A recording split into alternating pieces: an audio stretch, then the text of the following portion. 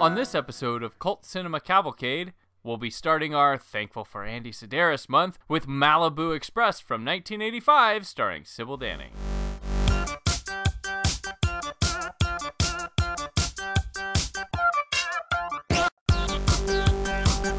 Welcome to Cult Cinema Cavalcade, a movie podcast that features hosts Brandon and Cullen discussing a film considered but not limited to being a cult classic. The episode you are listening to will include plot spoilers and may contain harsh language.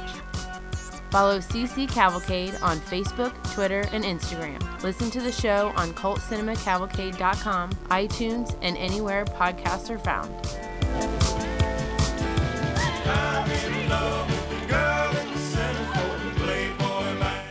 Clues, pictures, electronics, but you know me. I just like to cover all the angles. The driving and the body. They're dynamite. You really are horseshit at showing emotion. But I like that in a man. This is Cult Cinema Cavalcade. This is episode 61. This is Brandon, and as always with me is your co-hoster, March Dongers, that's with an H, Cullen! Thank you for saying with an H. Everyone misspells it. Finally, get some damn respect. Today we are here to discuss the 1985 film Malibu Express. Cullen, tell them about this horseshit trip to Palm Springs. A smooth-talking private eye is assigned the task of investigating who is behind the high-tech computer technology leaks to the Russians. Malibu Express is written and directed by Andy Sidaris and stars Darby Hinton, Sybil Danning, Linda Weissmeyer, Michael A. Andrews, Shelley Taylor Morgan, Lorraine Michaels, and Laurie Sutton. Welcome back to Cult Cinema Cavalcade after a rather large but exciting month of October, and now we're switching gears into our thankful mode. Last year was Neil Breen month. We were thankful for Neil Breen, and this year it's Mr. Andy Sidaris. I think the same percentage of women get naked in both movies. There's just fewer people in the Neil Breen movies, so you don't notice it as much as in the Andy Sidaris movies. And we realized going into this year, we looked back and noticed that, oh, we did 0 Andy Sidaris films last year, and one of Cullen and I's goals with Cult Cinema Cavalcade is to eventually cover all of Andy Sidaris' oeuvre through the show, so we're going to make up for some lost time and do 3 of them this month. They're all part of the Lethal series, and Lethal actually stands for something else. I don't care to look it up, which is not a great thing you want to hear on a podcast, but it's just the truth. Look it up. I'll tell you what. You'll figure it out. And I'll tell you what, listeners, if some of you like to watch along, you can own every movie in this series for like $3.99. It's the whole set on DVD for like $3.99. How many is it? Like 10 or 12 movies, and they're on these there's 12 movies, and the sets are bare bones sets. The bonus features on these things are you get to own the movies. That's the bonus feature. The actual DVDs themselves are in these paper sleeves. And I don't know about you, Brandon, but mine's on a spindle. I wish mine was on a spindle. Mine's just on, like, they're all stacked together, and there's 4 movies on a disc, and they basically have made a dual-sided disc that's dual layered, so 2 movies on each side. 2 movies on each side, and there's like 4 discs or 3 discs, or something like that. Yeah, in mine, like you said, you got a spindle. Mine are just these awful, like, old CD sleeves, and one of them, like, the plastic has come out of it, so the actual paper sleeve is doing almost no protection on it at all. Then they're just, like, the paper sleeves are just stacked loosely on top of each other inside the case. And when you think about it, folks, you wouldn't want it any other way, right? That's Yes, it is authentic Sidaris technology. I don't know. It doesn't blow up. Yeah. And it's not zany enough to actually be Sidaris technology. And I'll tell you what, my copies are all 4:3 cropped. I don't see many pan and scan issues in the ones I've watched, but they were shot widescreen. They are like 185:1 movies, but those editions are well out of print. I'm not paying hundreds of dollars for as much as I love them. But there's some sort of nostalgia to me of seeing these on USA Up All Night, or maybe if I rented one on VHS. That's how these kind of should look, you know? I'd be surprised if any of these movies played in a theater. You know, like where what theater would like put these up on their screen? And someone's like, so it's not a real movie, but it's not porn? Like, what am I supposed to do with this? Am I jerking off in the theater or what? Yeah, you'll remember during our first year, we did Hard Ticket to Hawaii with our good friend Matt Pelster of Now He's From Alphabet Drippings. That's the second film in this series. So we're going to go back to the first film, which our guest Troy, when we posted our episode last time, he was like, did I miss the Malibu Express episode? No, Troy, we hadn't done it yet. Yeah, he actually quoted the movie like, well, too bad. We've already decided we're doing these movies. Too bad, Troy. If you want background on Andy Sidaris and a little bit more on him as a filmmaker and what these films are about, go back and listen to that episode. It's one of my personal favorites of all time. It was our second time ever having a guest, and I thought it was a blast. It's just three people bonding over one of the most ridiculous films ever made. And this one is on a similar level, but it is not quite the insanity of Hard Ticket to Hawaii. There's no song written for Malibu Express. I mean, there are songs written for Malibu Express, but they don't just take a pause in the middle of the movie to play that song. You know, they don't title drop the song in the movie like Hard Ticket. Hey, Colin, before we get started, let's hear from our good friend Tom Labrie. I'd like to take a moment out here and read you an interesting letter. Dear Tom Labrie, hi, just to let you know that my mom and I watch your show every night. You look really good on TV. I know your waterbeds are great. My grandma and grandpa enjoy their waterbed. I don't have one yet, but in future sometime I would like to buy one. Your music is very relaxing. It puts me to sleep. My mother said the plants are very pretty too. They set off the beds. Tom, I am enclosing a snapshot of myself. I hope you like it as much as I like your shows. P.S.S. The best is Tom Labrie's All Night Comfort. Love, Andrew Wayne Reel. I'm only 2 months old. And now, let's get back to the movie. So here we are with Malibu Express, which Andy Sidaris, he's remaking his own film here. His first movie was called Stacy, and apparently Malibu Express is a remake of Stacy. I wonder how that other one is. If it's as over the top as this one is, or it was Stacy the subdued Sidaris movie. Or was it worse? Was it raunchier? Was it like a trauma movie? Ooh. He did a second movie called Seven, and no, not that Seven, and then landed up here on Malibu Express. And I don't know much about Stacy or Seven yet. Maybe he was building up to what would be these lethal movies, as Seven looks like this type of movie. This lethal series is a very loose connection between each other. It's like a sloppy Marvel universe of people. Sometimes people are cast in different movies as completely different characters, although sometimes they're very similar, as with this movie. As far as no, there was only one person in this movie that were in any of the other Sidaris movies. And I don't know 100% why that happened. I wonder if it was part of the location or something, because this is the only one I've seen that doesn't at least take place partially in Hawaii. I think Sidaris lived in Hawaii at that time. The previous movie, Seven, takes place in Hawaii. Okay.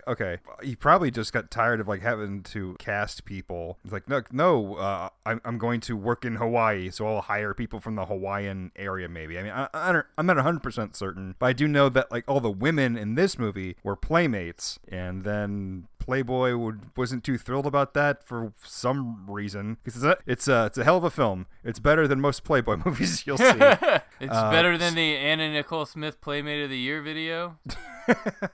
There is more plot to this, believe it or not, than that one. But the rest of the movies after this, they all had penthouse models. So the acting caliber of penthouse models is what you'll get from the others. I don't know if you would say the acting is better in this one. I think they're all kind of the same. I think Andy Sidaris probably just said to everyone, look, you're beautiful. That's what you are. Be beautiful on the camera. I'm sure that's all the direction he gave these people. We open with a woman sitting at an old computer. In complete darkness, it's in complete darkness. And she sits at the computer typing and stuff. We basically get the credit via the computer monitor with the camera filming the computer monitor, which goes to show Sidaris, I don't think, has the money or knowledge of how to superimpose credits over anything at this this point, because if you'll remember in Hard Ticket, they were painted onto paper that was put on the crates. Yeah, so you're right. I didn't even think about that. Yeah. The 0 credits are superimposed. They're just... Because the end credits will be this again. And it's the same woman sitting at the computer who we don't know who it is. Mm-hmm. It's just some woman with the longest fingernails you've ever seen. Gotta hit those keys.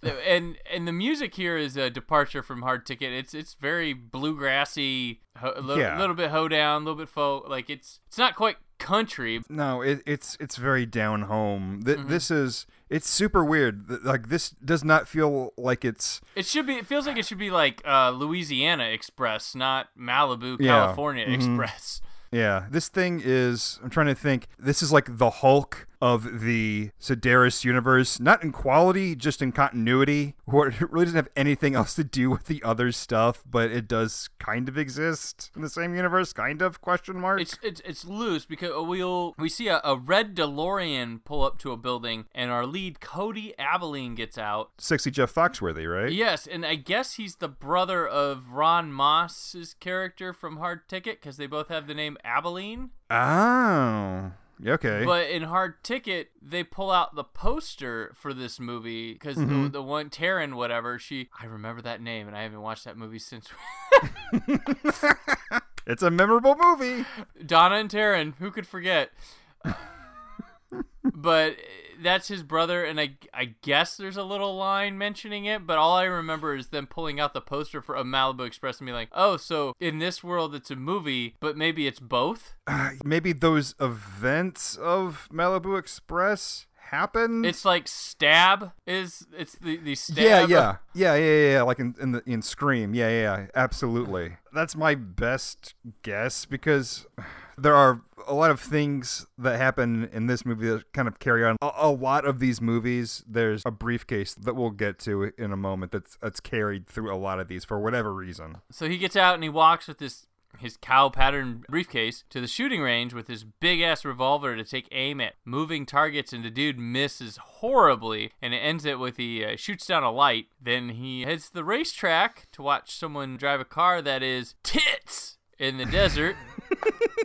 This car is tits. And Cody goes to the locker room with the driver, who is June Knockers with an H. Because that matters for some reason. She strips down topless, goes, "What do you think?" And he goes, "They're dynamite." And they hook up. When she says, "I meant the driving." Well, what was he supposed to think? Right. Come on. You get naked and then say, "What do you think?" My head is in that moment. I'm not thinking about what happened before or after. I'm thinking about the woman that just got topless in front of me, because she probably expects something to happen. Otherwise, why would she take off her top? Jude knows what she's doing. We'll find out. They hook up. Cody says goodbye to her and the photographer that was out there with some kisses, and he takes off in his red DeLorean. Which I did not know existed before this movie. I thought there were only stainless steel DeLoreans. Yeah. My jaw dropped. I told you, Brandon, that I had to keep pausing this movie to write down all the stuff that happens. And between that and texting you, this movie probably took me about 3 hours to watch. But I have four colors. There were red DeLoreans, black DeLoreans, and yellow DeLoreans, in addition to stainless steel. But I've never seen a yellow DeLorean, but I've seen a black one in person. I've never seen a red one in person, but I have seen them. It just, for some reason, Back to the Future has made us all think any other looking DeLorean is just wrong. Well, and there have to be other colors. Like, once I saw it, like, well, that makes sense that there wouldn't just be one color. He wouldn't just, when they make the car, like, no, you get it in stainless steel or you buy another fucking car. No, you have choices. I mean, that makes sense. The red on a DeLorean might be like, most cars is like, oh, you get the red one, it looks cooler. Maybe not with the DeLorean. No, and I think that's why we only see it in stainless steel, because it looks awesome in stainless steel. Like other an old versions Ford of it, Tempo, it looks cooler in red than a DeLorean in red. It looks cheap and tacky. Yeah.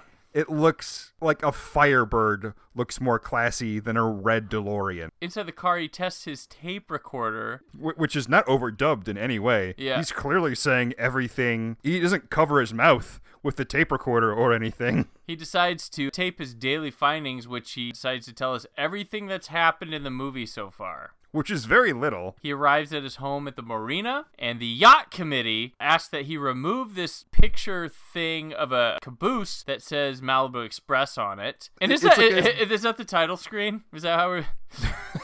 I'm surprised. Yeah, it's Sidaris land. It might have been, you know. But it is like the size of an actual caboose next to his boats. He says that he and his daddy, he calls him his daddy, who founded the club, the yacht club, created this for his mama, and his dad has been apparently lost at sea with an all-girl crew for a month. The train picture ends up, it's just an entry to the dock with their boat, so there's like a door that opens to the back of the caboose, and he tells us in a voiceover his mom loved trains, and she died in one the past year. Like she got like knocked off the track or something. Jesus! Oof. And on the boat, he then takes a shower, and we get to see some Cody ass. The whole screen is his wet, glistening soapy butts. Ass, yeah.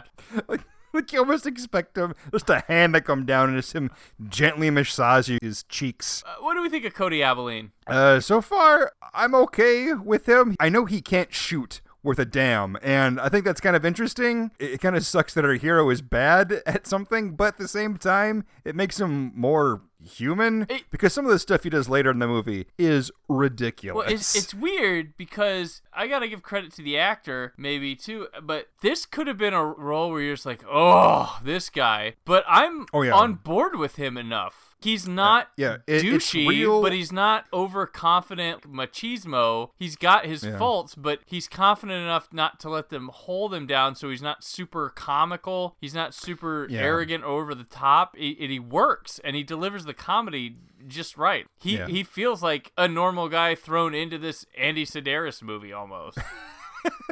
Like even he like cannot believe the situations that he goes through, but it's not like to the point where he looks into the camera and says, "What do you think, folks?" or "It's a living." He just goes through and just acts like you normally would in these preposterous situations. Yeah, it's weird. And he looks almost like if you made like parody of movie of this today, what the main character would look like. Oh yeah, absolutely. This thing is so perfect at being what it is. It verges on parody. He comes up the stairs and we meet May and Faye, who are waiting for him with a water pistol. So we think he's getting held up, but no, it's a water pistol, and it's these two bimbo girls.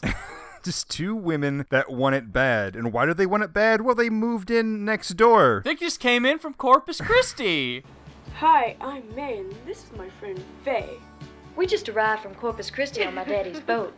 We're in the slip next to you, and since we're going to be here for a while, we thought we might like to get to know you just a little bit better. We think it's a neighborly thing to do. We didn't think you were ever going to get out of the shower. Well, how'd you girls get by my security system? We have our ways. Ooh-wee, I must be living right to have these lovelies pull into the slip right next door.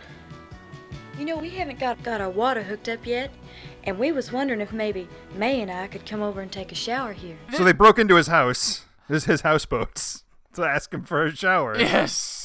Because that happens. That's a thing that happens. This is a movie based in reality. This whole thing is just Andy Sidaris saying, like, let's see, if I made a porno, what would I do?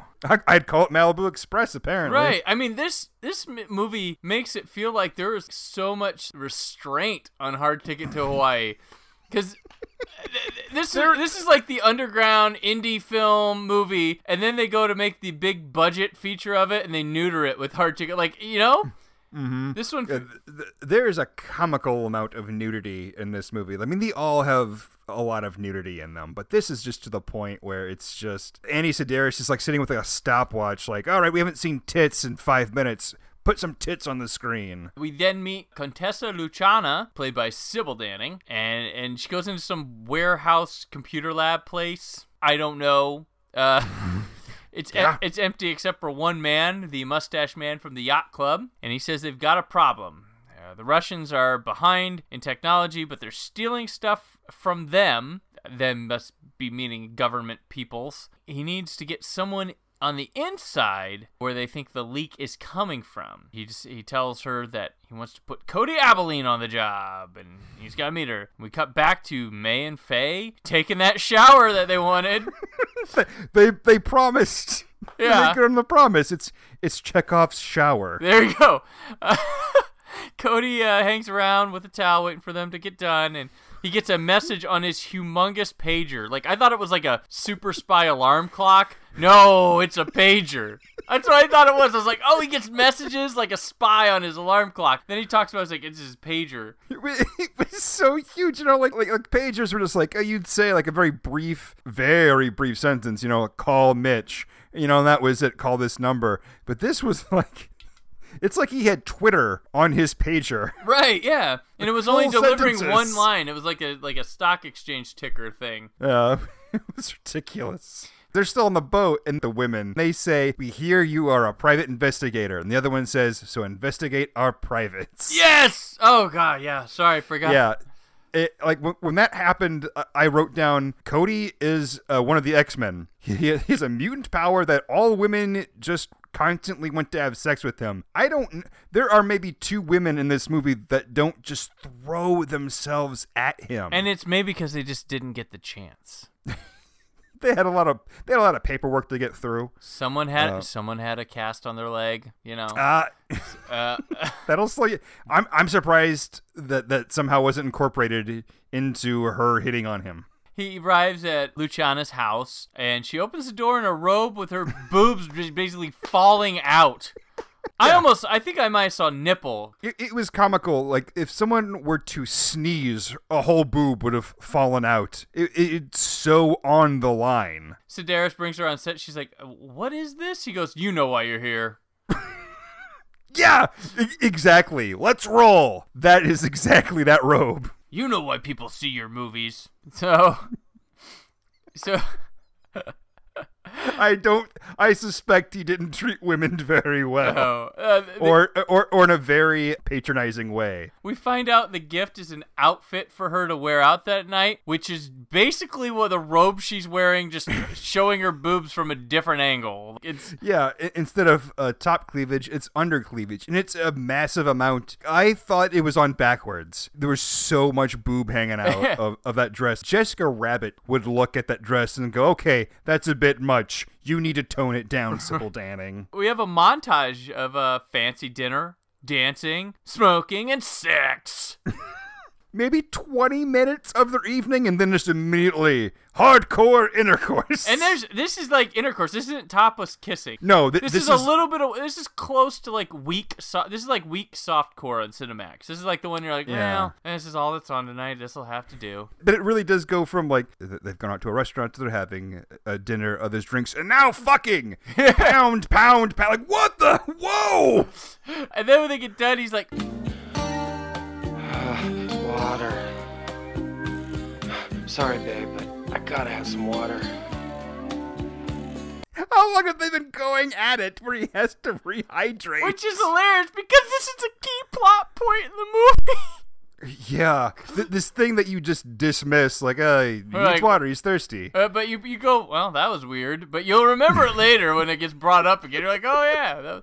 So it's Chekhov's water. She gets him water and says, he's marvelous, but she didn't bring him in for sex. Fooled me. We then cut to Cody departing the dock to the dismay of May and Faye. But on his way to go on his mission, he's cut off by a hillbilly family called the Buffingtons. The one thing in this movie that could have been cut and should have been cut because it adds nothing to the movie. There's no like real story. I will say it helps me out with liking Cody more because apparently Cody's dad beat the Buffington dad in a race long ago, and it's been a long time family grudge thing, so they want to race. That's why they pull him over, and Cody agrees to race the son, and then he loses and just keeps on driving on, and then we find out the kid admits that he used nitrous oxide to win. This is the first of multiple races. He loses these. Like, it's not like she's some hot shot and pisses him off. These assholes get to like rub it in his face and stuff, so he's not like, it keeps Cody tempered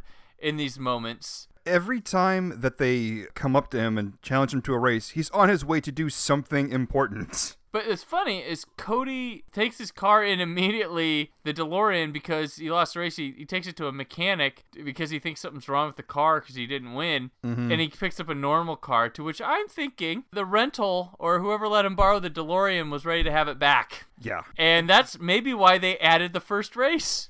and Oh my came God. up with a plot point to get rid of that car because the next car he drives is nothing special. Yeah. It's normal. It's probably Andy Sidaris' car. But Cody drives a lot of cars in this movie. I wonder He'll if... drive a Porsche later. So that might have been like they were in production like, dude, I got a Porsche. I'm like, oh, we got to do another race scene. Yeah. Well, I just wonder if Andy Sidaris is just...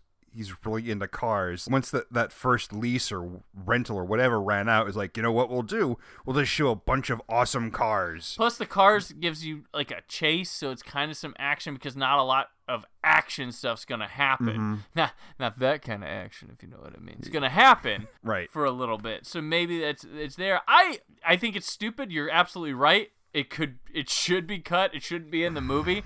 But I can find some takeaways from it, even though I agree with you. It should be just gone. I just kept waiting for something to be important with this. No other like, characters are involved. It's just Cody, and Buffington's. There's enough in this movie. We don't have to add a subplot. Yeah, there are a lot of characters in this fucking movie. And they just keep getting piled on. Like, it just gets to a point where you don't even pay attention to the character names. You just, like, okay, that's the third blonde woman. Okay, that's the old guy. All right, that's the brunette woman. Cool. Like, just don't care after a while. After he gets the normal car, he goes to Bel Air, to this house to stay in for a few days with Lady Lillian Chamberlain, who has broken her leg from ski accidents in a wheelchair. I don't know why they immediately set them up at this Chamberlain house. I was a little foggy on that. I don't know. It's just like, I gotta go stay at this house. Cody took the job from Contessa. Yeah. I don't know what that job is. That was never super explained to me. I assumed it had something to do with Russians buying up American computers, but that connection was never really well established. No, it was not. So as far as I understand, it was Cody's like, all right, well, part of the job is I live with this family for a while, and that will help me investigate the case of the Russians buying computers somehow. And it will. Lady Lillian Chamberlain, she thinks something is going on behind her back. And we see the butler, Shane, making out with Anita Chamberlain, which we will find out is Lady Lillian's nephew's wife. I suspect that Kim Cattrall was just not available, so they got this woman instead. You look kind of like her, and you'll take her clothes off just as much, so you're hired. They are interrupted by Lady yelling into her bullhorn, and through dialogue between Anita and Shane, we find out that Shane's been in jail. Cody is then introduced to Anita, and at dinner, he meets Stuart, Anita's husband, and Liza, the younger sister, I think. Yeah, I think. Youngest relative. She's the brunette lady. That might help. Yes. Distinguish these two. Anita gropes Cody under the table at the dinner, and they ask him, Cody, do you cook? Not much. Well, what do you usually make for dinner? Reservations. Very good. Cody says he leaves the house every couple days to meet with his cop friend, Beverly, who he hooks up with. And we then switch to them working out in the gym. Well, she's working out. He's drinking a beer that's on right. the exercise equipment. Yeah, he's ogling women. just checking out ladies. And then these two muscle dudes are pissed that Beverly likes Cody. Two muscle dudes who will conveniently also work for the main villain. Well, Palm Springs is a small community, right? So Right. There aren't that many people. At the Chamberlain house, and he's like frolicking on the floor. She's in a nightgown, her boobs are falling out, and then Liza's in the shower, and then Shane comes in and like rapes her while he has a camera set up to take pictures too. It's super weird. It's I totally blame Andy Sidaris for this, of how he views and treats women, because Shane comes in and Liza is not into it, but then Shane kisses her and grabs like, at her come a on, little bit. come on. And then it's not like she like relents. Okay, I'll just go through with this. She starts to kiss him, and then she's into it, kind of. And then they have sex in the shower, and Shane takes pictures of it, and she's upset and tells him to go to hell or whatever. He shows her the camera. He's like, hey, check it out. Ha ha. And she gets pissed. Yeah, that camera, not hidden, by the way, clearly sitting on the counter, there's flashes go off, when it takes a picture. Right. It's clear that this is being documented. And then we see Stuart peeping out in the hall. The pool the next day, Cody pops up out of the pool to talk to Liza, and the maid drops off her food. Maid Marion, mind you, and she has an insanely huge hair to go with her huge boobs in her tiny maid dress. When she walked up, I thought, did they hire a ghost? Is that Dee Snider? Yeah, it is comically large wig. Cher would look at it and go, you know what? A bit much. Tone it down, Maid Marian. The snack is escargot. Cody offers to drive Liza to Palm Springs because she doesn't want anything to do with Shane, and she mentions that she knows about Anita and Shane's affair. Shane is in the beach house filming him and Anita fucking, and Cody takes Liza to her friend Jonathan Harper, who sells computers, and she's investing in his company. At the beach house, Anita wants a shower. Shane declines the shower because he's switching VHS tapes in a player. Probably sore. Back at Harper's place, we hear the most generic, I don't know much about computer sales or anything line, but I'm going to make my movie sound professional, where Jonathan Harper, we meet him as he's this head honcho telling this guy, Jay, the new computers are coming in next week, and I want you to have a look at those also. Yes, sir, Mr. Harper. Like, whoa, wow, this movie knows everything. Like, what? Like, so, what's it gonna do? Right. Like, it turns on. Like, what's to be done? I was like, this is like the cheapest line of dialogue. Like, porn has better understanding of computer tech. Could say something about like male and female ends. Yeah. SCSI ports, all kinds of things that they could use. Like, new computers are in. I want you to cross-check. Use the word cross-check or boot them up or make sure that I don't know. I want you to have a look at them. Oh, okay. Well, I looked. They're computers. The only reason that porn dialogue wasn't in this scene is because women were not in this scene. Not yet, because Liza walks in and introduces Cody to Jonathan, and she hands him their financing, which is a roll of bills. Seems above a board, yeah. The muscle guys from the gym come in and sexually harass Liza. Hey, what about the other night? Hey, look at those legs. Here. Look at the face. Oh, look at his body. Yeah, great looking guy. Call it. The lady's an investor. Immediately. Yeah. They don't even say hi. It's just immediately, well, it's a woman. This is what they're for. Ugh. Yeah. Cody tries to get her to leave, but she says she has business to discuss. The three goons, because there's the two guys and another guy who's this fat Jersey-looking guy, who's apparently their leader. But the three goons, they're Matthew, Mark, and Luke. It's not important. Yeah. John Harper says that they are there to help them, and he tells the guy to see that Cody's ass leaves in the premises. They leave. Cody's ass did leave the premises, but these guys still follow, and they try to get Cody to pull over, and they do, and one of them's like, he's a pretty boy, isn't he? What, are you looking to fuck him? Yeah, maybe, yeah. Oh, yeah, because back in the day, pretty boy meant gay. That's pretty. Another theme in Andy Sidaris' movies, homophobia. Does not understand the homosexual community in any way. No, but he treats things progressively in odd ways. There's super progressive things in his movies, but oddly backwards dialogue or characters. Yeah, like they'll just casually mention rape, and it's kind of like a joke, like, "Oh, you practically raped me." Right. Like, there's that. Well, and they'll say like fag and queer and stuff in like derogatory manners, but then they'll have like cross-dressing people or transgender people like it's no big deal, and people just treat them normal. Yeah, it's weird, this back and forth that happens in his movies. Outside the cars in the desert, Cody takes his shirt off and tells them that he is a lethal weapon, to which they all take their shirts off, except the fat guy. And Cody starts with kicking the two muscle dudes, and then he hits his fist on the other guy, the fat Jersey-looking guy, and it busts his hand because the guy's got a gun stacked for some reason. Well, Cody absolutely punches a guy in the dick. Yep. So dick trauma. That's right. So for you, those of you keeping score at home, add this one to the list of dick trauma movies. Or it's crotch trauma. We call it crotch trauma. Crotch trauma, right? Yep. Because it could be anyone's crotch. Yes. They grab Cody and then shoot up his car, and they hand him back his shirt and leave him to walk the desert. As he wanders the desert, he comes by a used car lot with a woman It says, I need the fastest thing on this lot. And she goes, sugar, I'm the fastest thing on this lot.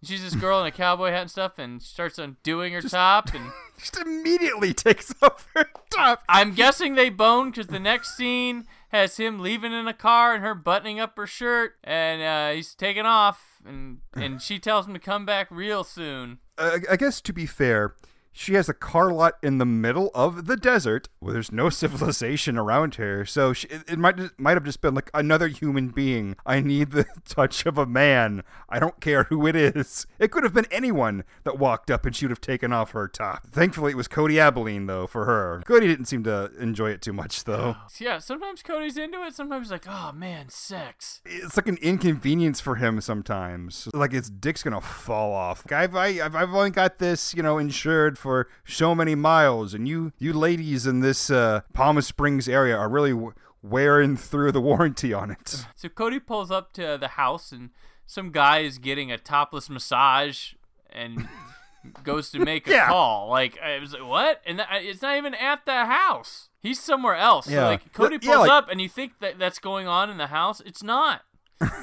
No. Cody pulls up to the house for an establishing shot. Turns out the next thing we see, it's not in the house. Yeah.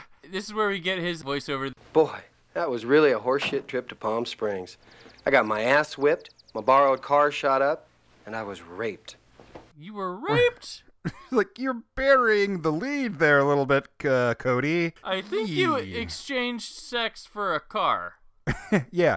You prostituted yourself, Cody. Yeah. That's what happened. The massage guy's calling Shane, saying he owes him money. And Shane's sitting there on the phone lifting weights, like on a couch with Anita. He's just like, yeah, I'm... Because he's a 1980s bully. Right. That's right, yes. I'm surprised he wasn't dressed completely in denim and had a huge mullet, listening to Dawkins. If we would have seen him like on his weekend off, that's probably what he'd have dressed up as. The guy then calls back and asks if he's still messing around with that broad you work for, and Shane owes $30,000, and he tells Anita he's got some gambling money owed, and then Cody outside hears this whole thing. Through a closed window. As Shane shows Anita the video of them fucking and pictures of them as well, he says he wasn't going to show them anything. She gets pissed and leaves, and he calls her, you little whore. At night, Stuart sneaks out in a trench coat, and he has Shane take him to the club. Cody follows them to the Sunset Strip, and we find out that Stuart is a cross-dresser. He likes women's clothing, dressed up like a woman, and who also has been sleeping with Shane himself. Well, he has pictures of Stuart having sex with someone. I assume it's a man. I thought Shane and him were getting it on. I was like, God, Shane's fucked everyone in this family. That's the one thing I wasn't sure about, because he does say that when he shows the pictures of Stuart having sex to him, he says to Stuart, that's you on the bottom. But he doesn't. But I don't think it was Shane. I mean, maybe it was, maybe it wasn't. Let's say it was Shane, because he's a jerk. I thought maybe that's why they had the whole prison line earlier in the film. Oh yeah. Like, that's why you're in jail, and you know what? You're right. That is Sidaris' mode of thinking. Like, well, if you were in jail, you probably did some gay stuff. This guy probably this Shane fella probably just don't give a fuck no more. I named him Shane because he has no shame. Boom. This all sounds like Sidaris. Right. I will argue with nothing you've said. So Stuart's tough on him, and he just rejects the whole blackmail thing. Yeah, he doesn't care. It's weird. Like, he doesn't want this to come out, but if it happens, like, up yours, I'm not giving you $30,000. Yeah. And he seemingly knows how to get Shane back in jail, too. And as he gets out of the car, Cody's watching, and he goes, I don't believe this one. Stuart has just turned into the most gorgeous woman. I knew he was different, but wow. I know. What the hell? By the way, he's not. Like, it's clear. Like, this is the guy, the one person that's in Hard Ticket to Hawaii. As a person in Hard Ticket, he's also cross-dressing. Yeah, I wonder if this guy is known as a cross-dresser. He's got a very feminine figure for a male. So he's very convincing as a female as well. So that's probably I remember, like, when we watched him in Hard Ticket, I thought, what's wrong with that woman? That woman looks weird. I don't know why. And that turns out, it's not a woman. It's a dude dressed as a woman. This time around, it feels still kind of weird, but not as weird because they weren't trying to pass him off as like an actual. Right, we saw him as a man. It's just first. a woman. Yeah. Right. So like, all right, this is a man that cross-dresses, and that's fine. They weren't trying to trick you, so you don't think there's something going on here. Well, you know what's funny? Like I was talking earlier, the progressive, they never treat this as awful, bad, or dirty in the film. They just treat it as like, oh, that's what he does. It's a secret, but you know, that's like, because Cody's not like, holy he doesn't go crazy. He's just kind of like amused by it. Yeah, and he doesn't call him any names or anything like that. And as a matter of fact, like Cody is super into it. And it's impressive because this was the 80s. I mean, something like this would have torn this apart. Yeah, I still just can't get over how Cody is so into Stuart. Most beautiful woman I've ever seen. Like, really? Yeah. You've banged every woman in the county, but Stuart? I guess Cody is just tired and he wants something different. He meets a guy named Frederick he has drinks with, and he wants to make sure that he's coming to Lady Chamberlain's tomorrow. And so there's a gathering the next day. Luciana's there as Cody's date. Jonathan's there talking to Lady Lillian with Liza. Shane knows Luciana, it appears, a bit, just because he calls her by name and asks her about getting a drink. Brandon, if it's possible, can you name all the people at this party? Like all of the main characters at this party. There's Luciana, Contessa Luciana, Cody Abilene. There's Lady Lillian Chamberlain. There's Liza, Anita, Shane. Stuart is there. Maid Marian is there. That's it. I'm not sure. There's Matthew, Mark, and Luke. And then there's the tough guy that wants money. I can't remember his name. So there's like 12 main characters. The cast of the movie has gathered for. It's fucking ridiculous. and you know who's not? And you know what's funny? Beverly and June are not at this party. Oh my god! And the photographer, and there's still more people. Four main characters in this movie. It's fucking ridiculous. This is like a mad world. But there's so many fucking characters in this thing. There are fewer Avengers than there are characters in this fucking scene. Some dudes harass the maid as she scoffs at them. It's like, just because you work for Jonathan doesn't mean you can harass me. And a man shows up to collect from Shane and threatens him. Shane then goes home and phones the party acting like he's Frederick. And he asks for the money once again, and Stuart's like, fuck you, pretty much. And then Shane slams the phone down going, faggot. He acts like Frederick for 10 seconds, and then immediately, it's Shane, give me the money. Like, yeah. What was your plan, Shane? Well, and then he hangs up the phone, and there's a guy has followed Shane to his house or apartment with a gun and a knife. Tell him, I need the money tonight. Cuts his face a little bit, and Shane's upset about that because clearly the reason he keeps getting all these second chances is because of his looks. And then we go to the party, and Anita and Liza are joking about the maid getting raped by two homosexuals for some reason, and they are laughing it up. I was just like, what the why are we even talking about this? Maid Marian, she is something else. Did you hear that she got raped this afternoon by two homosexuals? One held her down and the other one did her hair. It's more of Andy Sidaris. Are they trying to like make it seem like the maid's the killer? Like, oh, these people treat her like shit, and that's why she's gonna kill somebody? Or no, it's Andy Sidaris does not understand what gay people are. He seems to think they're sexual deviants, and that's not the case. Gay people aren't like roaming the streets waiting to rape women. That's not. I don't even know what the hell that is. Right. But it's not what gay people do. That's ridiculous. But this was just back when if you were gay or bisexual or you were a sexual deviant, and that's just how people viewed you, and that sucks. It ages the movie and makes you feel bad for a few seconds. Yeah, you feel dirty hearing these lines. Yeah. The party ends. Shane turns on a Regis Philbin special about love that was shot for this movie. There's a special thanks at the end of this movie to Regis and his wife at the end credits. They shot this for this movie. And then he puts on a tape of him and Anita boning as he talks to himself about Stuart showing up with the money, which I'm like, dude, I don't think Stuart's showing up with the money. I've seen him reject you pretty confidently twice. Again, what is your plan? Yeah, so then someone with a trench coat and a mask on, with an obviously feminine figure, enters and stabs him, takes the tape, and then Shane manages to take a picture of them with the camera, and then the person shoots him twice and rips the TV off the stand. He just like walks around with it. The next day at the pool, Luciana is watching Cody swim, and just then as he gets out, they find Shane's body and the TV like 20 feet away from the pool. Like they didn't pass by it, see it. Yeah. There's just a dead body that's been sitting outside for hours. I get why Luciana maybe didn't see it. We'll talk about that later. But, Cody urges Luciana to leave the premises as he's got her alibi. He's like, we were boning all night, so you can go. It's like, it doesn't work that way, man. I cannot. This movie is nuts. Like, there's the plot with the Russian computers. Now there's a murder conspiracy of and a guy. Well, there's a guy blackmailing and blackmail. I don't. A family fucking one dude. And there's this white trash family that wants to race our main character all the time. There's so much fucking happening in this movie. 2 bimbos that just came in from Corpus Christi, Texas. Yeah. And a race car driver.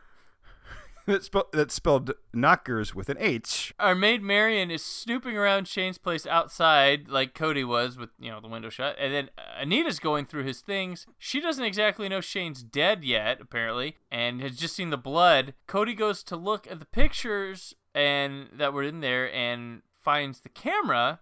He takes out the film. He's like, some of this film has been exposed. I'm like, well, that means it's no good, right? But okay. Then the maid curiously leaves. The family's out by the pool when Cody comes out. And Cody makes a call, and we cut to a sex line service? Yeah. What's her name? Sex Sally. phone and lip service. Yeah, so he talks to the woman. He apparently knows her, and she's like just touching herself all over, pulling her boobs out. And he's like, you need to call the police. Why didn't you call the 911? Yeah, like, is she the operator for the town? Is it like a Secret Service thing where it's like you call this like pizza delivery place, you leave a message, and then your instructions will be at your door in an hour or something like that? Is that what that's supposed to be? I wish it was. That would have been neat. But, I mean, this is like an actual proper sex phone line, and I know that because one of the guys that's on the phone working at this sex phone line says, tell you, baby, I'm only as big as a beer can, but I'm real long, Folks, here's what I want you to do. I want you to go get a can of beer, soda, whatever. Look at that. Now think about that as a dick. And say the word only. Only! Meaning you're lacking. Exactly. Oh, but this guy, he's also long. So that is... No, that's a comical... Yeah. It's ridiculous. Like, that person would pass out from loss of blood to their brain every time they got an erection, because that is too much dick for anyone. So Cody says he's going to take a shower, of course. He hides the film in like a gun holster thing before the police get there because he wants to be the first to see the film developed.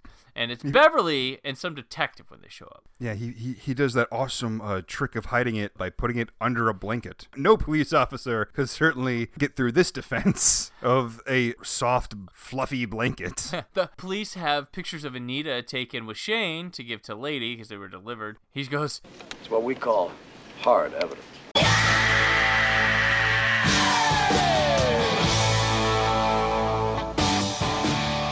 Sidaris, why did you never use that as a title?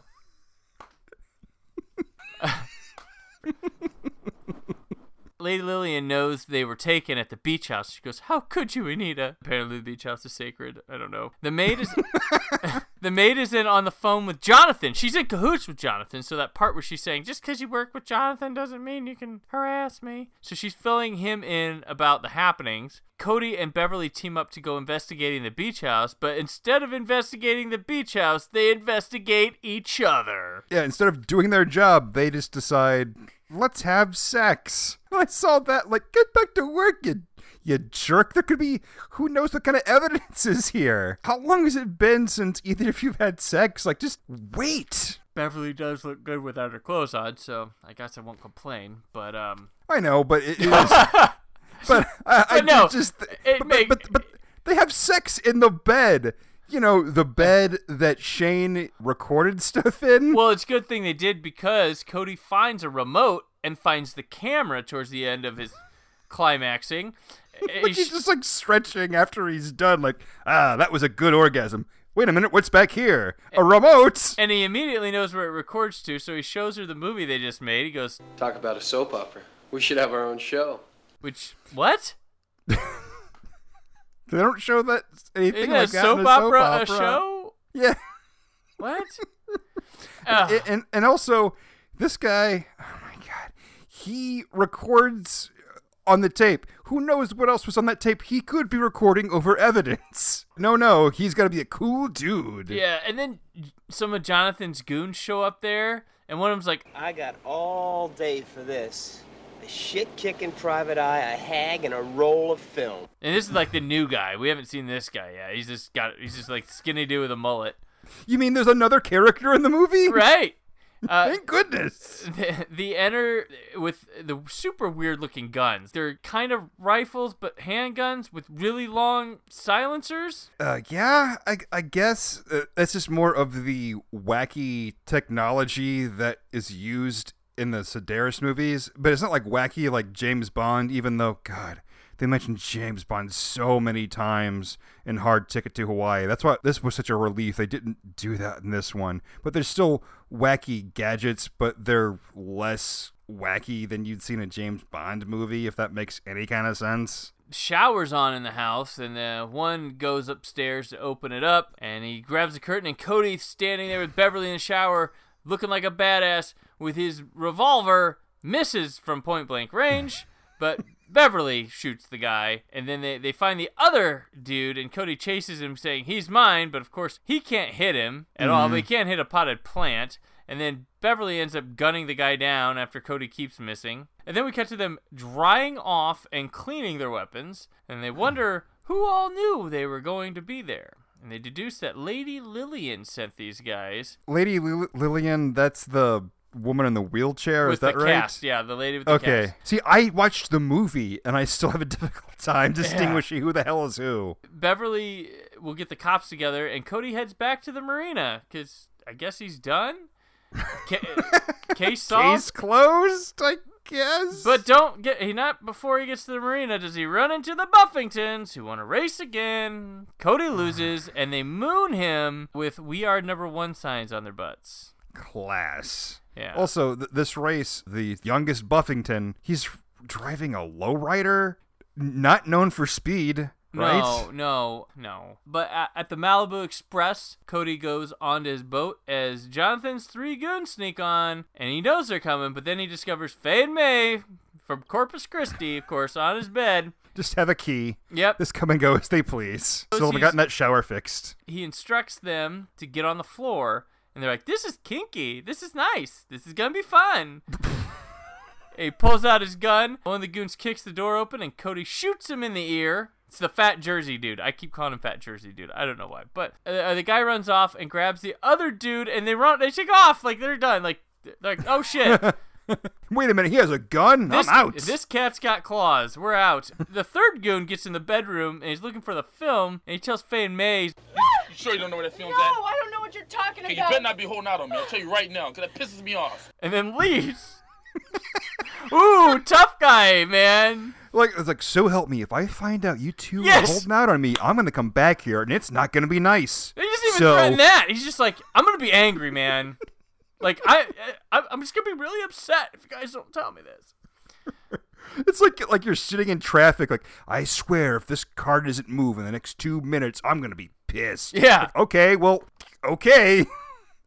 You're going to get pissed. They all 3 escape eventually, and Cody awakes the next morning to a phone call from Beverly. Stuart has been arrested for the murders. They found pics of him and Shane, so they were him and Shane. Oh, okay. Right, okay. Yes. He tells her of the film he has, and Faye and May come to bug him.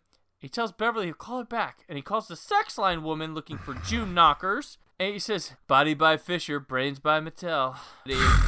He talks to June and asks if she can have the photographer from earlier in the movie develop the film. Everything counts in this movie. If something is in there, it's there on purpose. Calls Beverly back and tells her to meet her at the Chamberlain house, but he's got a couple of things he's got to take care of first. And we see someone was listening in on the call at the Chamberlain house, and Beverly says bye to Lillian because she was there at the house, and she rings for the maid to tell her where Beverly is going. With a change of car that is established as Cody's dad's, he and Beverly are off.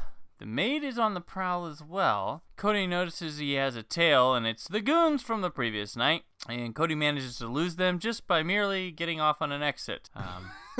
He does go around like a truck or something, but that's pretty much his escape. And Cody and Beverly arrive in Willow Springs to June waiting on them. Willow Springs is the racetrack. June's a little jealous of Beverly. She goes, "Who's that? Your older sister?" Okay.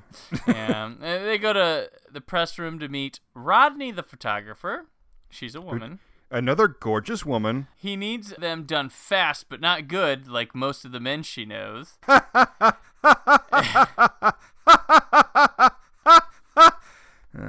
In the dark room, they find all his affair photos, plus the one he took of the killer, because the person isn't naked. The blown-up picture of the killer shocks Cody and Beverly. As they leave, they get into a shootout with the goons as Beverly gets shot, like, right in the shoulder. Yeah, I yelled out, "Oh, shit," because it was just so sudden. Yeah. I didn't think and it was anything it was a big squib on there, too. Yeah, I didn't think anything would happen to any of the women in this movie. I mean, other than, being objectified. I didn't think anyone was going to get shot. Cody leaves her to get away, and the chase takes to the track where the goons accidentally shoot a kid on a dirt bike. Shit.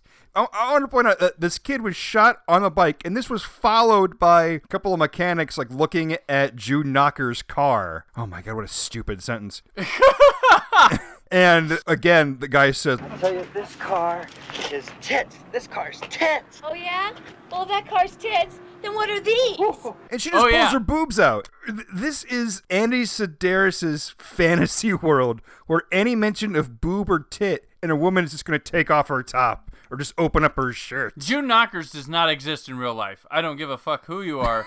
You do not exist in real life. And I've tried. I've just walked around just yelling boobs, tits, and just seeing what happened.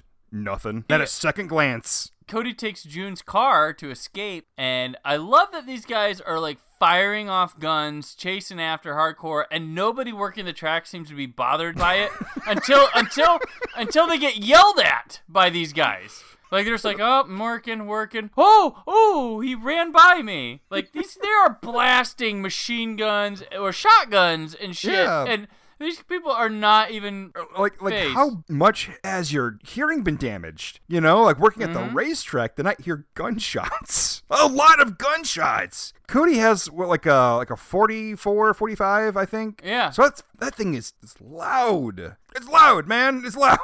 And then randomly, the goons force this old man to take them up in a helicopter to chase the car. Yeah, because they took off on the race car. This guy's all right, sure, fine, we'll just do this. But to be fair, I mean, that race car is the tits. Yes. So they need something that is equally of the tits, and I guess that's a helicopter. And in the car, we see June had stowed away in the back, and she tries to fuck Cody while they are fleeing the helicopter that's shooting at them. She loves speed. She says she loves speed, and she just immediately starts taking off her top, and this whole scene is just this overdub of her saying, "I want to do sex stuff to you." And he's like, "Hey, I'm going to chase. Priorities, June." And he has to work so hard to reject her advances, and they manage to lose them, and the helicopter sits down. I love it. They're telling the helicopter guy, "Hey man, you need to stay here." He's like, okay. And then the minute they get off, he takes off. A smart move. He doesn't want to be any part of this. And at this point, I noticed the fat Jersey goon guy, he's got grenades clipped to him like they're a set of keys on his pants. Just randomly, just 2 grenades there. Yeah, it's like his multi-tool. Just, whenever he needs something to be blown up, he has his grenades. And right after the helicopter leaves, Cody comes flying through and hits the guy. And then he flies. He goes far, and then he lands, and he explodes. He fucking blows up. He flies a good 100 feet. Into a ditch, and then kaboom! You see an arm fly through the air. It is. Oh man, it is as close to the skateboard guy in Hard Ticket to Hawaii as you get in this movie. It's a highlight. I mean, him getting hit one is whoa, and then he flies. You're like, whoa, and then he blows up. You're like, whoa.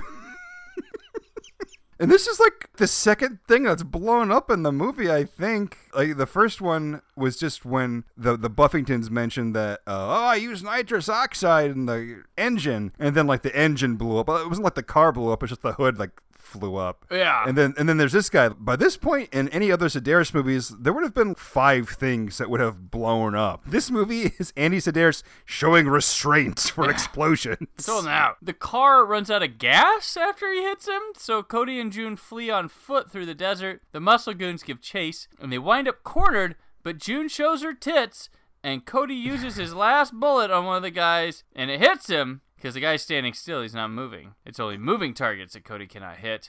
And right, she takes her top off and says, hey, look at these!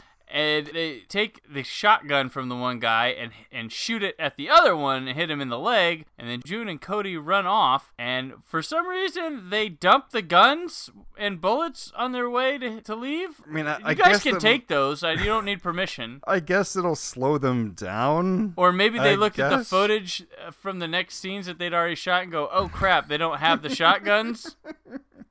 Probably the guns would get in the way of June's knockers. Right. Well, couldn't she just fit one between them?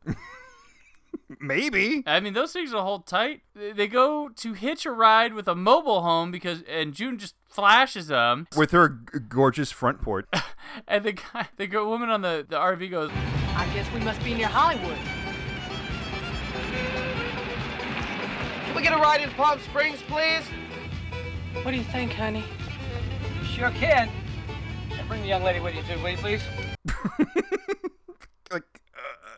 I don't even know. And June says, God bless you, sir. He goes, God certainly blessed you, ma'am. And of course he looks down her shirt. And who do you think this person is, Brandon, that's delivering these lines and driving the RV? Who might it be? That would be Andy Sidaris himself. So even when he's actually in the movie, he's still being lecherous to women in front of and behind the camera. At a gas station, Cody sends June to get him more bullets at the general store because you can just go buy bullets wherever. And he makes a call to Beverly. She insists that he waits for her for whatever he's about to do. And we cut to a party at Jonathan's company. Liza is there and unhappy, and the party in the background is showing the sex tape of Shane and Anita in the background. Yeah, it's a tit party. Every woman is wearing the high-cut underwear, unfortunately, and then they're just topless. Yep. What is this? What is happening? Why is everyone semi-naked? Well, the new computers came in and they checked them out, and they were celebrating. Is that code? Yep. Checking out computers, that's code for tit party? Yep.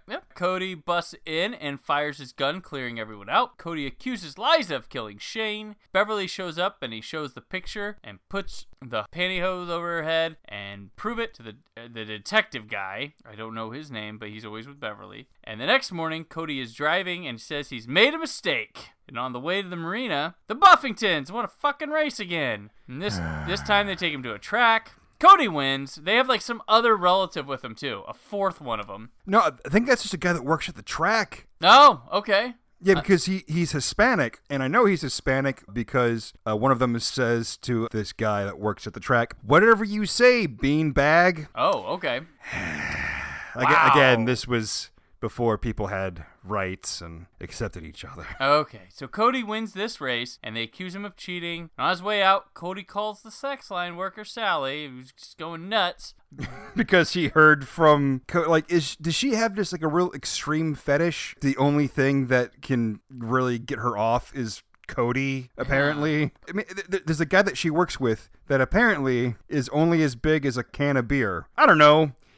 Something to investigate. Back on the Malibu Express, we're having, I guess, the cast rap party as Cody toasts to Liza to the surprise of everyone. because she's there. The government guy comes out with her from the beginning with the mustache, and he explains that he ran into Peggy from the gym on the way to get his coffee in the morning, who mentioned something about a picture. And he studied the picture he had more and found it wasn't Liza. And he notices the gun in the picture is in the right hand, and she is left-handed. And he deduces it wasn't, and reveals that, indeed, it was actually Luciana who killed Shane. The Contessa, the woman that hired Cody to investigate the Russian computer stuff. Thing, yeah. And when he went to confront her, he found a bunch of notes to him that was a confession about her giving him a sleeping powder after sex because she remembered that he wanted water after sex. Because he's having sex every 20 minutes. Yeah. And setting up all the misdirects and such that would lead him to finding it was her. So she works for the government, of course, and was assigned to kill Shane. Anyway, that was her mission. And he was in cahoots with Jonathan for things. Stuart was only framed to give her time to get out of town, and she lets Cody see the mask of Liza she made to wear under the thing. So it was Liza that he took a picture of anyway, that he said the picture didn't look like. I don't know. Which melts shortly after he sees it. She thanks him for being intelligent and for helping take down Jonathan Harper, and she invites him to come find her when he's done with everything. The tape confession then destroys itself. During this time, we get this beautiful montage of Sybil Danning around a beach area, taking a nice shower. I don't know why she's got her clothes on in this scene, but she's got a bathing suit. It's white. She's also having some drinks. She's got some hot shades on. It's a real nice tell of her giving away this plot of the movie that I still don't understand. I don't. I don't understand why she did any of this at all. Like why she tried to frame Liza, and then the only evidence that it wasn't her is that, oh, the person that did all of these things is right-handed. She's put a lot of faith in Cody. If she's with the government, why did she have to bolt out of town and hide? Yeah, why didn't the government cover it up, or why did she hire Cody to get involved in this situation knowing that she was going to murder Shane? I feel like they got to this point and changed their mind about what they wanted to do with the movie, and then, we need something that's going to just put this all together. Yeah, well, I mean, we've got a disaster on our hands, and then they have this over-expositioned solution that just, I don't know if it works. I've got questions. It doesn't. Yeah.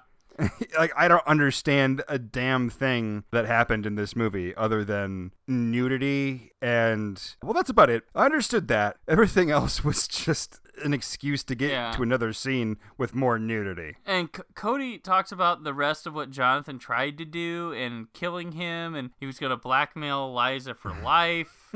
Yeah, like, oh, that's right, Jonathan was in this movie. The computer guy. Yeah, he's in jail. But who leaked to Russians? There's no revelation of who leaked to Russians. We have, like, some family shit going on, but Lillian talks about what a good dude Cody is and how he'd help any woman in distress. And we get a montage of ladies, boobs, and sex that we just saw in this movie. We're so stupid. And they all drink on the boat as it takes off. I don't know who the fuck's driving it. That's what I thought. Well, it's got to be like another character that we haven't met yet. So there's another character in this fucking movie. And the end credits are once again the computer screens, and that is the hard, solid mystery of Malibu Express.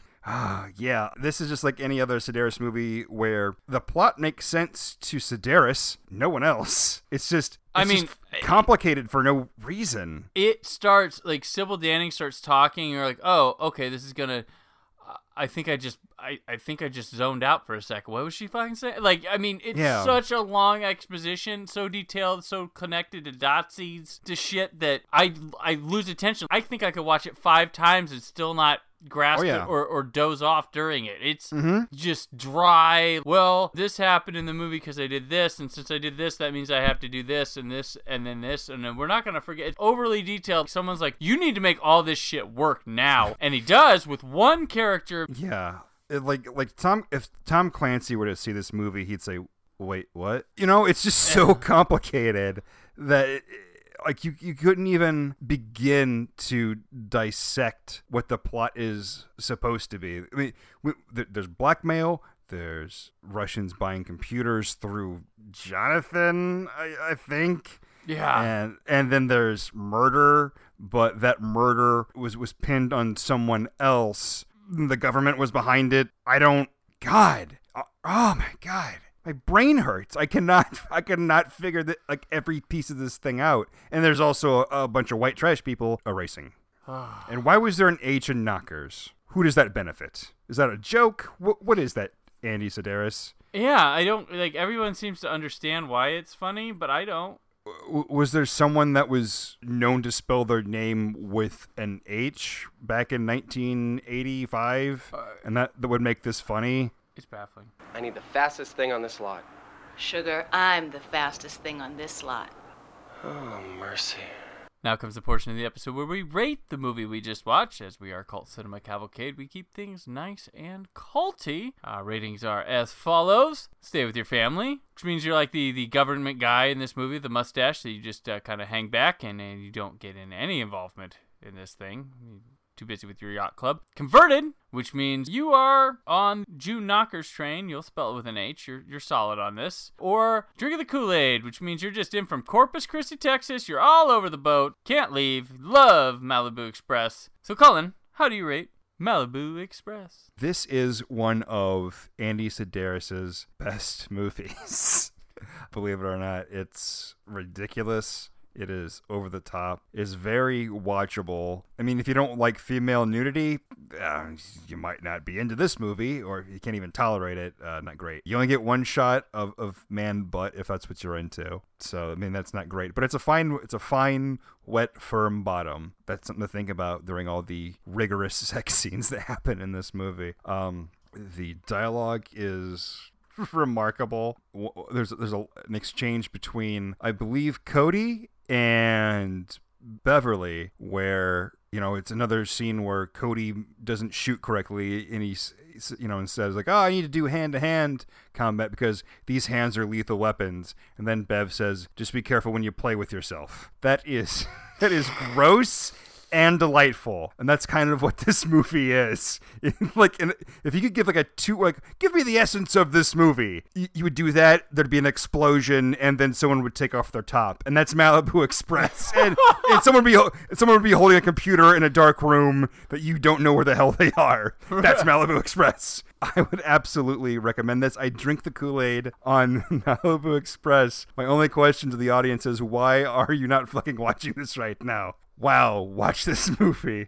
Brandon, how do you rate Malibu Express? This movie was a complete delight and surprise. I was like, all right, this is not going to be as good as Hard Ticket to Hawaii. And I probably prefer Hard Ticket to Hawaii, but this one fills in like these blanks with Hard Ticket to Hawaii that I was kind of disappointed in with that one. I'm like, wait, what's with all this like topless kissing? Well, no, this one goes for it. It's got boobs galore. It's got softcore sex scenes. It's crazy in a different way. It's genuinely funny, stupidly funny, silly. It's gross. It's hot. The main character is quite fun. I enjoyed him. It's sad we don't have more Cody Abilene adventures. I think the actor he nails it and makes this a fun mystery to go along with. It doesn't feel long at all. This movie cooks. There's either sex, a shootout, a weird topless scene, something bizarre going on at every turn. It's just a fun movie. Like, I couldn't believe it. I was like, wow, I did not expect to have the kind of Hard Ticket to Hawaii fun again with an Andy Sidaris movie. Who knows? Maybe we're in for a surprise with some of these. I don't remember these being as fun as Hard Ticket, but this one's right up there with it. And I imagine when we get done with all of these at some point, when we go back to it, I think Malibu Express will be at the top. At least in the top 3, probably. It's really good, and this and Hard Ticket make an awesome double feature. They share a disc on my set, so you can go one right to the other. They're different kinds of fun, and yeah, I couldn't believe how much, drinking the Kool-Aid easily on Malibu Express. I hope with more Sidaris movies, that's the case, because I have drank Kool-Aid on this and Hard Ticket. So it's got itself at a really high point to start off. That's dangerous. It's very possible that Andy Sidaris could be one of the best directors, or like the most well-reviewed director on our show. Yeah, he's got 2 Kool-Aids. It's crazy. I think Neil Breen only got, I think you Kool-Aided Double Down and I did Fateful Findings. And that was it? Right. The guy that wrote down "So investigate our privates" is one of the best directors we've had on our show. Right. So yeah, that's Malibu Express. Yeah. And we didn't even get into like how country fried the music is. Oh yeah. Just there's so much banjo in this movie. That's right. And there's multiple times where you hear the song, "I'm in love with the girl in the centerfold." That happens multiple times. It goes away, though. It starts, in the first half hour, you hear that song probably like 8 times, and then it never comes back. It's really weird. It just drops off the face of the earth. They have some other song I can't remember, but yeah, that centerfold song, it's there. It's like, geez, we're going to hear this all night, and then it's like gone. I'll tell you one thing. June's gorgeous front porch really saved our ass.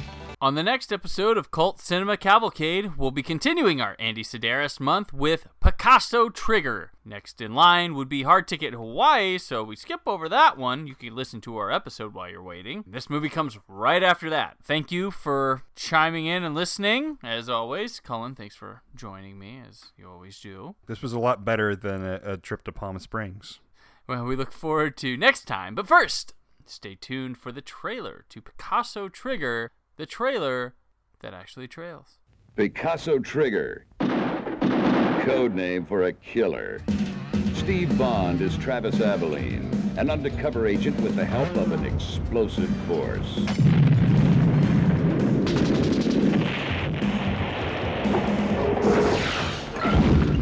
An international mystery winds through the casinos and the countryside, the beaches and the bayous. From Paris, France, to the Hawaiian Islands, the trail is hot, and every body is fatally attractive.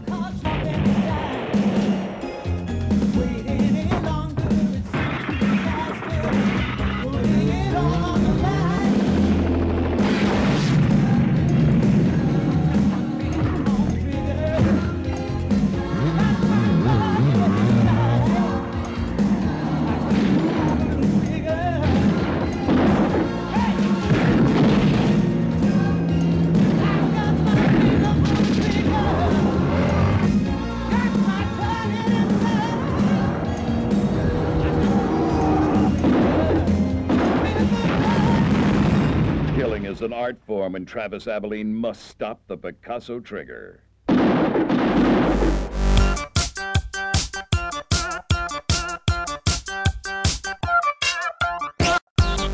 Thank you for listening to Cult Cinema Cavalcade, part of the Creative Zombie Studios Network. For press opportunities, advertising opportunities, and more information on Cult Cinema Cavalcade, contact mail@cultcinemacavalcade.com. Produced by Brad Shoemaker, edited by Brandon Peters, narration by Rebecca Peters. Theme song Pink Baby by Happy Elf appears courtesy of the freemusicarchive.org network. The film and music featured in this episode are part of their respective studios, and no infringement is intended. Join us again in 2 weeks for a new episode of Cult Cinema Cavalcade. I'm just testing my new little tape recorder I got. They say all private investigators need one so they can keep a record of their daily routines. Instructions to self. Like, what do? You got an open court. You're going to fucking shoot the 3-pointer. I mean, I find it funny that this movie features the guy buying himself a tape recorder to give him a messages to himself from study, and I'm doing it right now on this podcast for later. Water. Sorry, babe, but I gotta have some water. And she rings for the maid to tell her where Beverly is going. And I'm going to go get more water here. Hang on 2 seconds. Okay. Yep.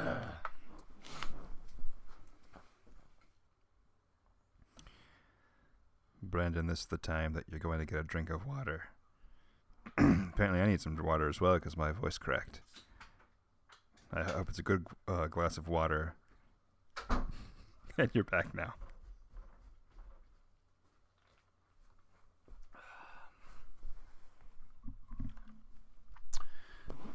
Are you there?